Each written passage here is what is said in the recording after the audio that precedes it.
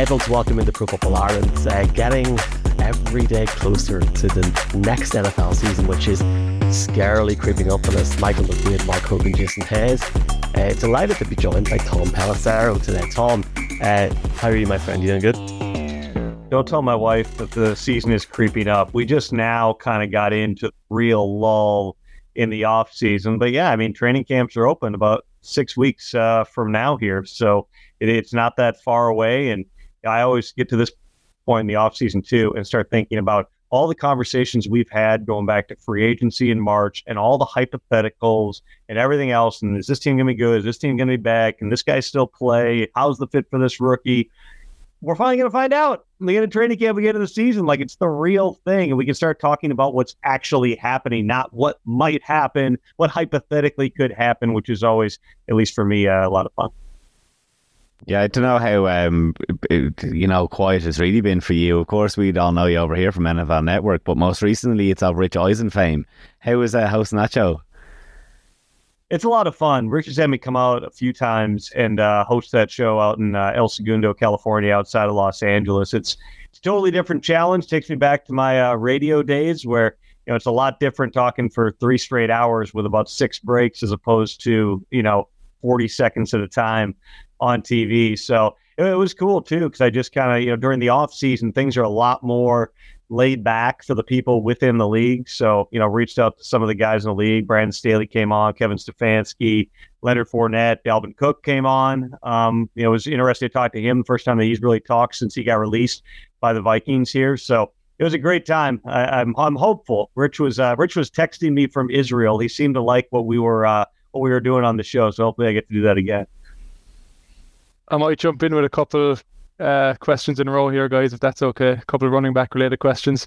Tom, you mentioned Dalvin Cook there. Any updates in terms of potential suitors for him or what he's looking for in a team?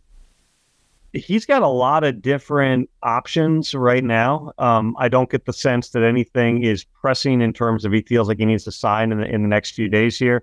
Training camps start again the last week of July.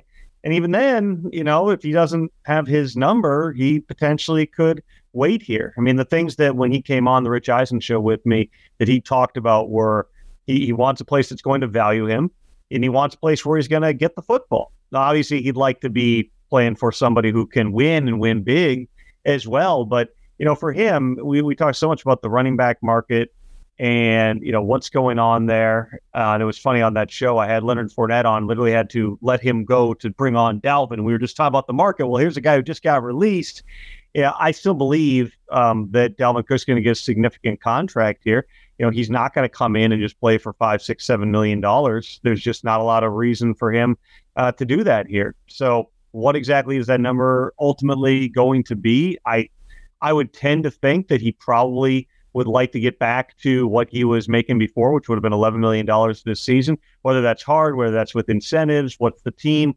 The big thing too is just he doesn't want to be a role player at this point in his career, nor should he. He's 27 years old. He just got that shoulder fix that had been bugging him for years. He's coming off 4 consecutive Pro Bowl 1,000-yard seasons. This is not a guy who needs to come in and play in a timeshare. Maybe some running backs would have a different opinion of that in terms of wanting to preserve their bodies. But for Dalvin, he's always been a guy who, as he gets lathered up, he gets more touches, he gets rolling. He's obviously still a home run hitter and a guy who's a really good dude, too. A guy I really like talking to because I live up here in Minnesota. Got to talk to on a regular basis for quite a while.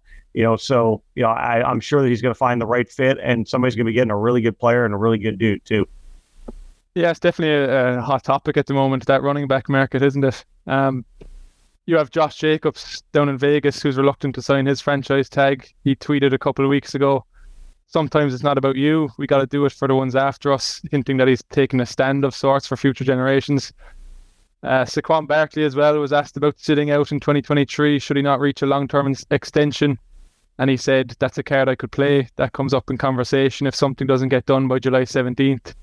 When that day comes up, then I'll have to sit down with my team, my family, and make decisions." That's some very strong statements between two of the league's best backs right now. So who is the leverage here? The running backs or the teams? Well, I think that's one of the really interesting questions, which is, for the running backs, and part of the point Saquon was making was he's so important to the team. This is not a team that has Patrick Mahomes on. And he's like, don't get it twisted. It's not about Daniel. Let's be honest. Nobody's Patrick Mahomes. So the point being, on that Giants team, especially the first half of last season, they needed to feed Saquon the ball a lot. And he carried them for a good chunk of the season before they finally kind of got the passing game rolling here. So I would just tell you, any player's greatest leverage is withholding their services.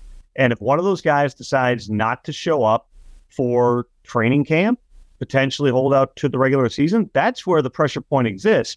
But for the franchise tag guys, the only time they can get a long-term deal done is prior to July 17th. After that, all they can do is a revised one-year deal or play on the tender. So it's the threat of potentially not showing up that really exists to create that leverage point early on prior to the franchise tag deadline. In Saquon's case, at least they've been going back and forth. They've been in negotiations. They've exchanged a variety of different proposals here over the past several months. With Josh Jacobs, last I checked, there was still nothing really happening at all. They weren't in a negotiation phase. So much as the focus is on Saquon Barkley, I don't like handicapping things, but I'd have to say the more likely player to not show up at the start of training camp, maybe, I can't say with certainty he showed up week one, probably Josh Jacobs. I mean, you have to wonder what the long-term future of the position looks like off the back of these stories. I can't imagine there's many high school or college athletes right now looking at the running back position and thinking that's something I want to do when these top guys are struggling to get what they want. Do you think we could see the quality of the position begin to decline over the next few years as potentially younger stars don't go down that route? Well, the irony of that is that part of the reason teams are reluctant to sign NFL running backs to big contracts is because there's so many running backs at the college level. You can get a guy, especially with the expanse of the Shanahan-McVay style of offense and zone running kind of becoming in vogue again. The word has always been on that while you can, the line can create things and the scheme can create things, and just look no further than Shanahan, who's had how many different backs be productive for the 49ers. Now, the 49ers are also the team that traded for the highest paid running back in the league in Christian McCaffrey. He's a unique type of a weapon because you can split him out and you can play him in the backfield, and Shanahan likes that versatility. So it's funny, but one coach, one team really makes the arguments on both sides of this coin. I don't think that players. Now, I certainly think that given the choice, you may want to be, leaning toward a certain position, but, body types matter. The position you play when you're young matters. And running back is also unique in that you can actually create for yourself. Wide receiver is a uniquely dependent position. If your quarterback is bad, it's going to be a lot harder for you to get your touches. Running back, if your line's bad, that makes your job harder, but at least the ball is going to be in your hands with the opportunity to do something here. Everybody's going to look at it different. I asked Leonard Fournette if he would go back in time, and, for him, not really. This was kind of the spot that he'd always been in here. He's been a really good player. He has made quite a bit of money here. I think it's going to be less about those top guys than what happens to the middle of the road starting running backs here, because you can mint these new players. You can draft 2 or 3 of them, hope one works out, and you end up with a guy on basically a minimum type of contract as opposed to paying somebody 10, 12, 14, 16 million. I have to piggyback what you and the guys have said about Rich and just yourself. It's been enjoyable seeing you on Rich's show, Tom, and obviously he's having a hell of a vacation as it stands at the minute. So the invite's open, Rich. We talked to Munich about this, but enjoy Israel for now, my friend. You're talking 5-6 weeks out from training camp. We don't know who's going to be in Hard Knocks. Now, this is like the oh my God topic on every television show every day. But as of today, I've seen a rumor that the Commanders, if they were asked to do it, will be interested. Can we just run it back, Tom, and have Campbell and the Lions do it? Is there like a rule in the rule book that we can just do it if it comes down to it? I mean, if they put their hands up for it, then potentially you could go down that road again. I think that for HBO and NFL Films, they like the variety. They like different teams doing it. Commanders make sense in a lot of cases because, for me, you're looking for somebody who's got drama on some level. And there's been a lot of discussion about the Jets. I think we'd all like to see the Jets on Hard Knocks again. But for the Commanders, you have a quarterback competition, at least sort of. They were initially saying Sam Howell. Now it's Howell versus Jacoby Brissett, which makes sense. One guy's played a lot of football. One guy's played one game, basically. You've got a potential ownership change that could happen during the show, because one of the 2 dates that NFL owners were given to potentially vote on a Commander sale is, I think it's like August 6th or 8th or somewhere there. So you literally could have the team sold during the show, which has never happened, and might actually get Dan Snyder on camera for the first time in like a decade. You've got a coach who is very much coaching for his job. You got Eric Bieniemy, who is a fascinating personality as the new offensive coordinator there. You got Brian Robinson, who, less than a year ago was shot, survived, and came back and played. You got, the drama with Chase Young and what ultimately happens there. I just think that it checks so many boxes of what you would want to see on Hard Knocks. Maybe not as sexy as the Jets, but I would lean toward one of those two teams. If I'm picking, which I'm not, those two teams, I think make a lot of sense. And, Ron Rivera's also never shied from the camera. I think that if it came down to it, you don't necessarily want the disruption, but when you're coaching for your job and you're somebody who, like Ron, is a pretty entertaining guy to talk to. He is very thoughtful. He's got a long track record. He's got a hell of a backstory. I just think it makes a ton of sense. I also don't know, when you're selling from one owner to another, who has to sign off on that before you get into Hard Knocks. So that's a whole other question. So it would be unprecedented. One of the other big dramas at the moment is obviously what happened with Stephon Diggs in recent days. Do you think that's going to be a narrative that continues over the next few weeks or even months, or has it been put to bed? Well, here's the thing. And I think that obviously Sean McDermott could have chose different words. He was asked, "Are you concerned?" or "How concerned are you?" And he said, "Well, very concerned." If you could have that back, you'd probably want to just tweak the language on that, because I think it created a lot of questions that really didn't get at the core of the issue here. But what has been created now, what is concerning is, yes, exactly what you said, which is, even though, from my understanding, there were a lot of conversations that happened between Stephon Diggs and multiple people behind the scenes in Buffalo, and it really boiled down to the offense, communication, and things like that. But now, because that happened, because it was all this build-up for months, which is also part of why this kind of came to a head. If this happened in OTAs where there's not so much of a focus and it's voluntary, that probably would have been better timing, but it sounds like Diggs just didn't want to show up until minicamp. And so the whole thing blows up. Well, now, if you see something during training camp and he's, gesturing or whatever after a play, or week one, he's showing frustration on the sidelines, it goes from, Stephon Diggs, fiery competitor, he's upset, to, ooh, is this about to blow up? The thing that I think everybody was missing is it's virtually impossible for the Bills to trade him. They redid his contract back in March, and he got a $20-odd million signing bonus. There's no way they would have done that if they were open in any way to trading him. And there's also 1 year after he got a new contract, an extension done.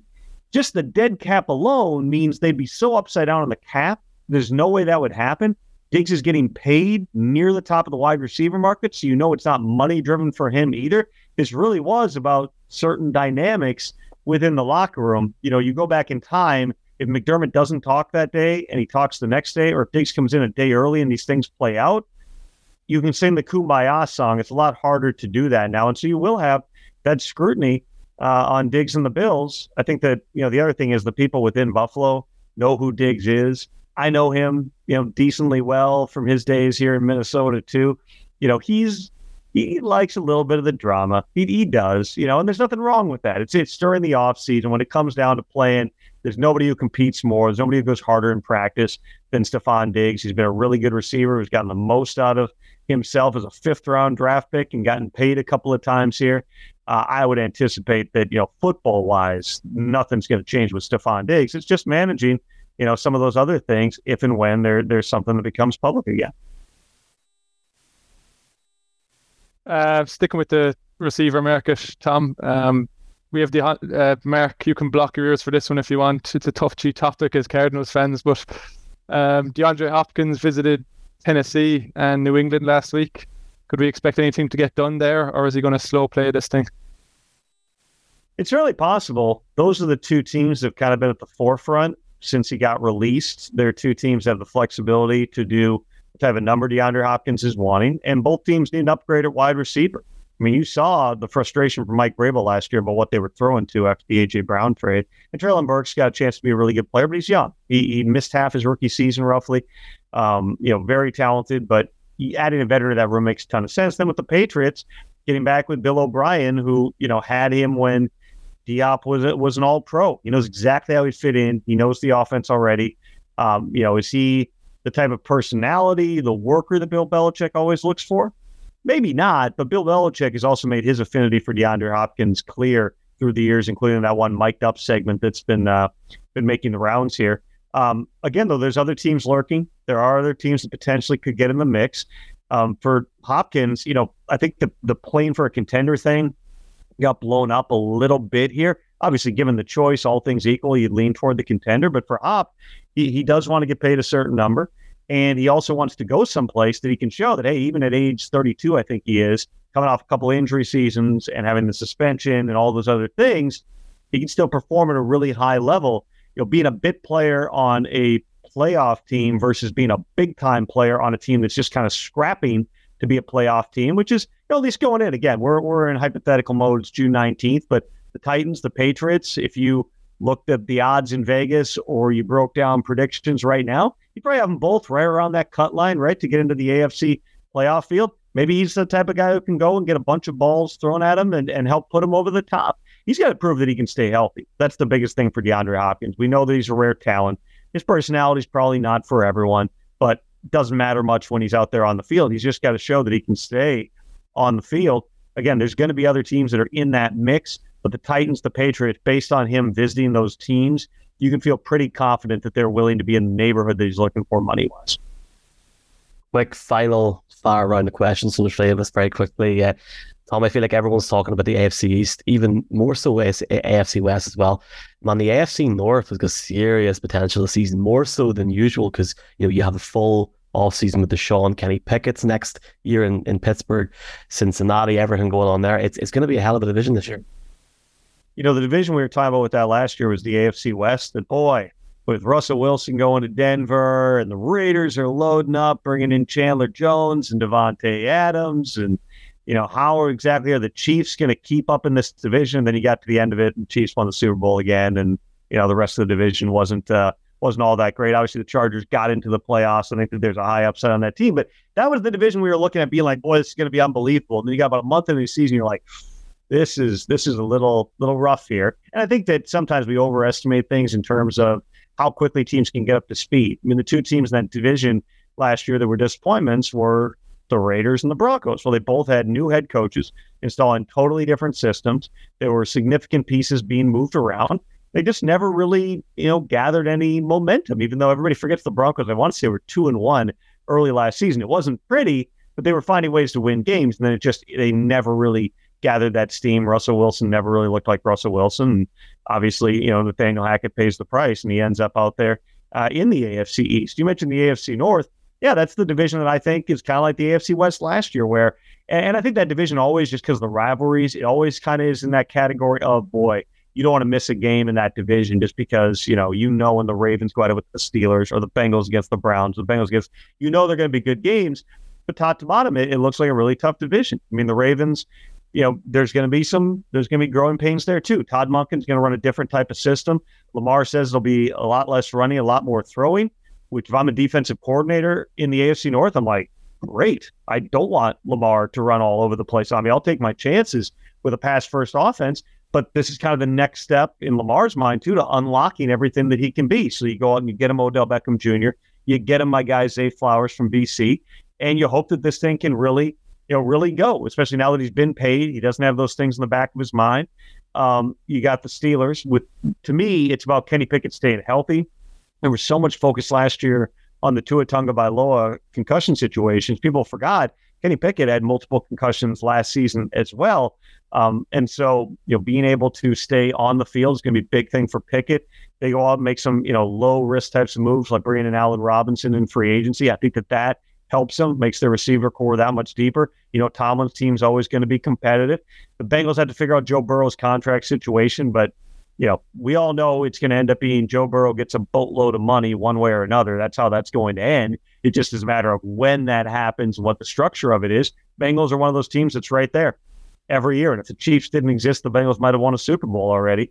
So yeah, they're going to be tough. And then the Browns are the one that I don't know, exactly what it's going to look like. I know that they've got a lot of star power.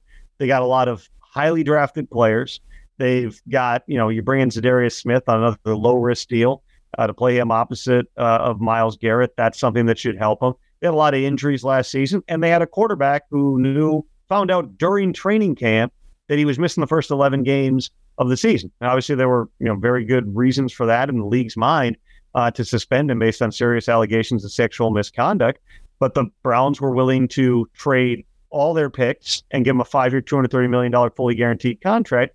And those last 6 games are all you had to judge for a guy who really hadn't played football in 2 years because he didn't play the whole 2021 season either.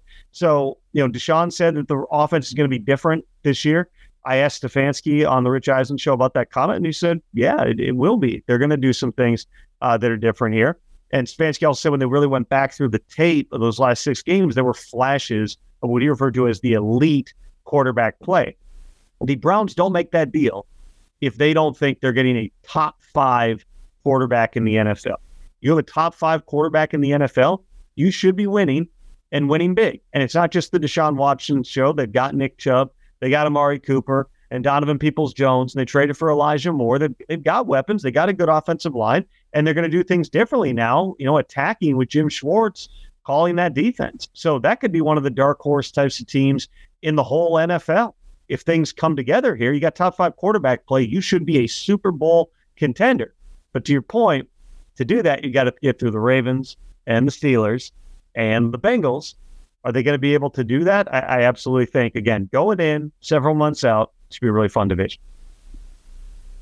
We definitely don't need to do a preview of that division anymore, lads. We can just cut that clip and that's all the breakdown we need, I think.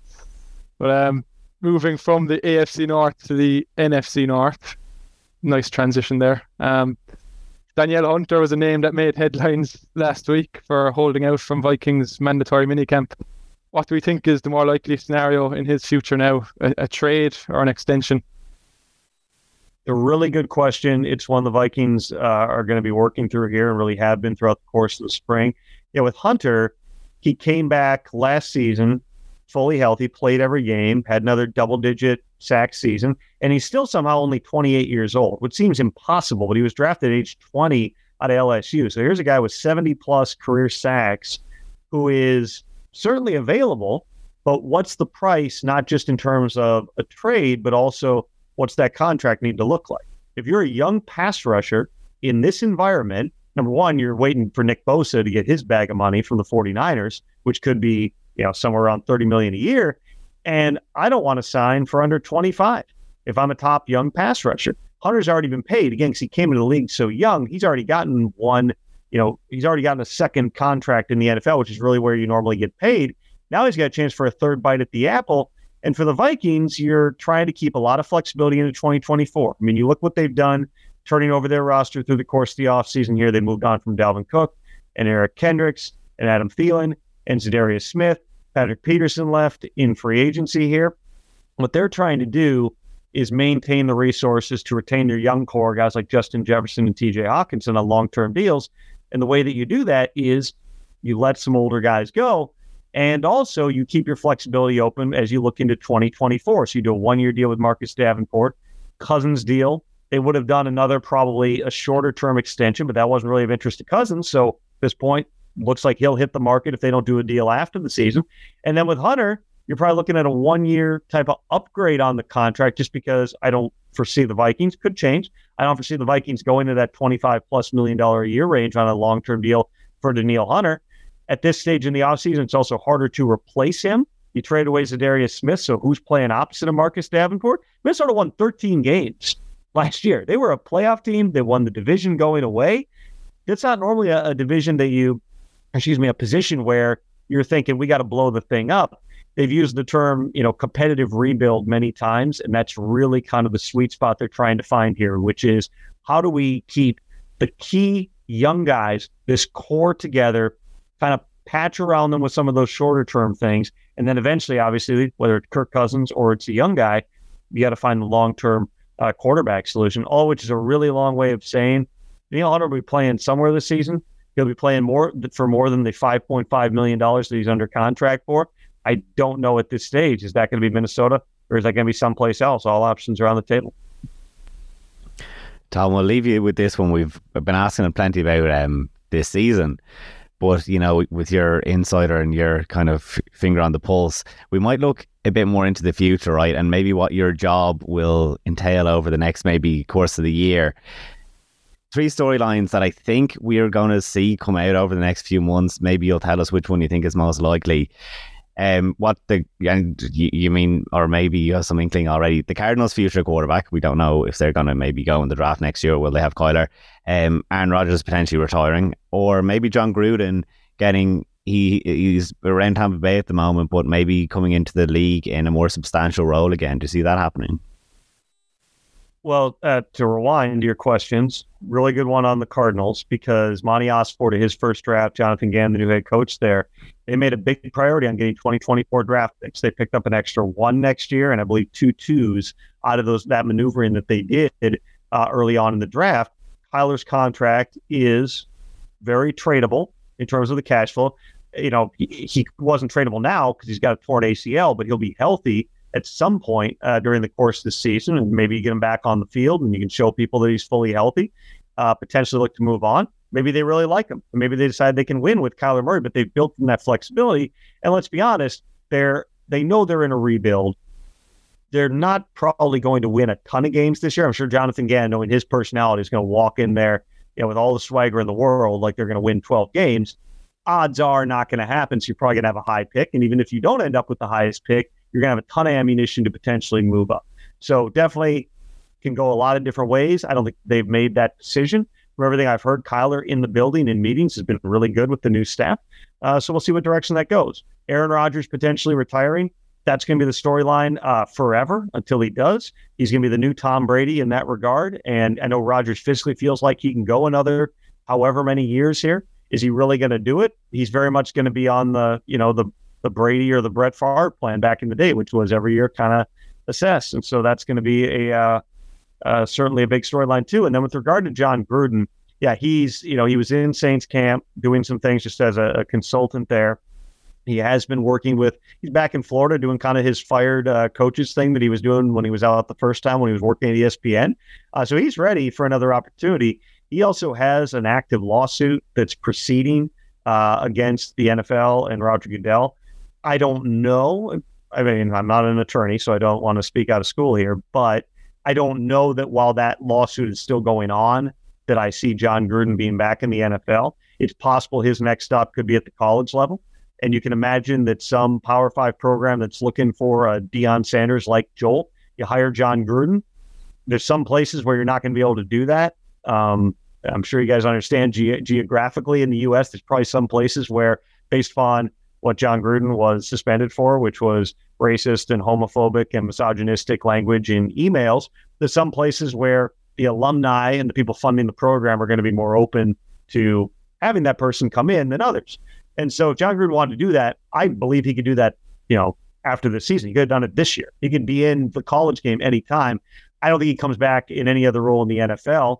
I think it's, just the job's not open to Monday Night Football right now. I don't know if he'd want to get back into broadcasting. I think that the most likely, if I'm guessing, the most likely scenario is John Gruden comes back into the college game. But never say never on the NFL too, especially depending on what happens with the lawsuit, how that entire thing plays out.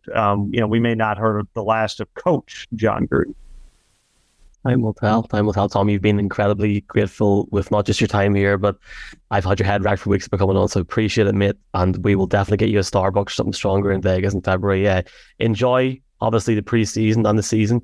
Hopefully you get to come to Frankfurt or London or something. Hit us up if you do, and enjoy the next few weeks before it gets I'm hoping I can negotiate that. We'll see if it happens. Fingers crossed. Appreciate having me, guys.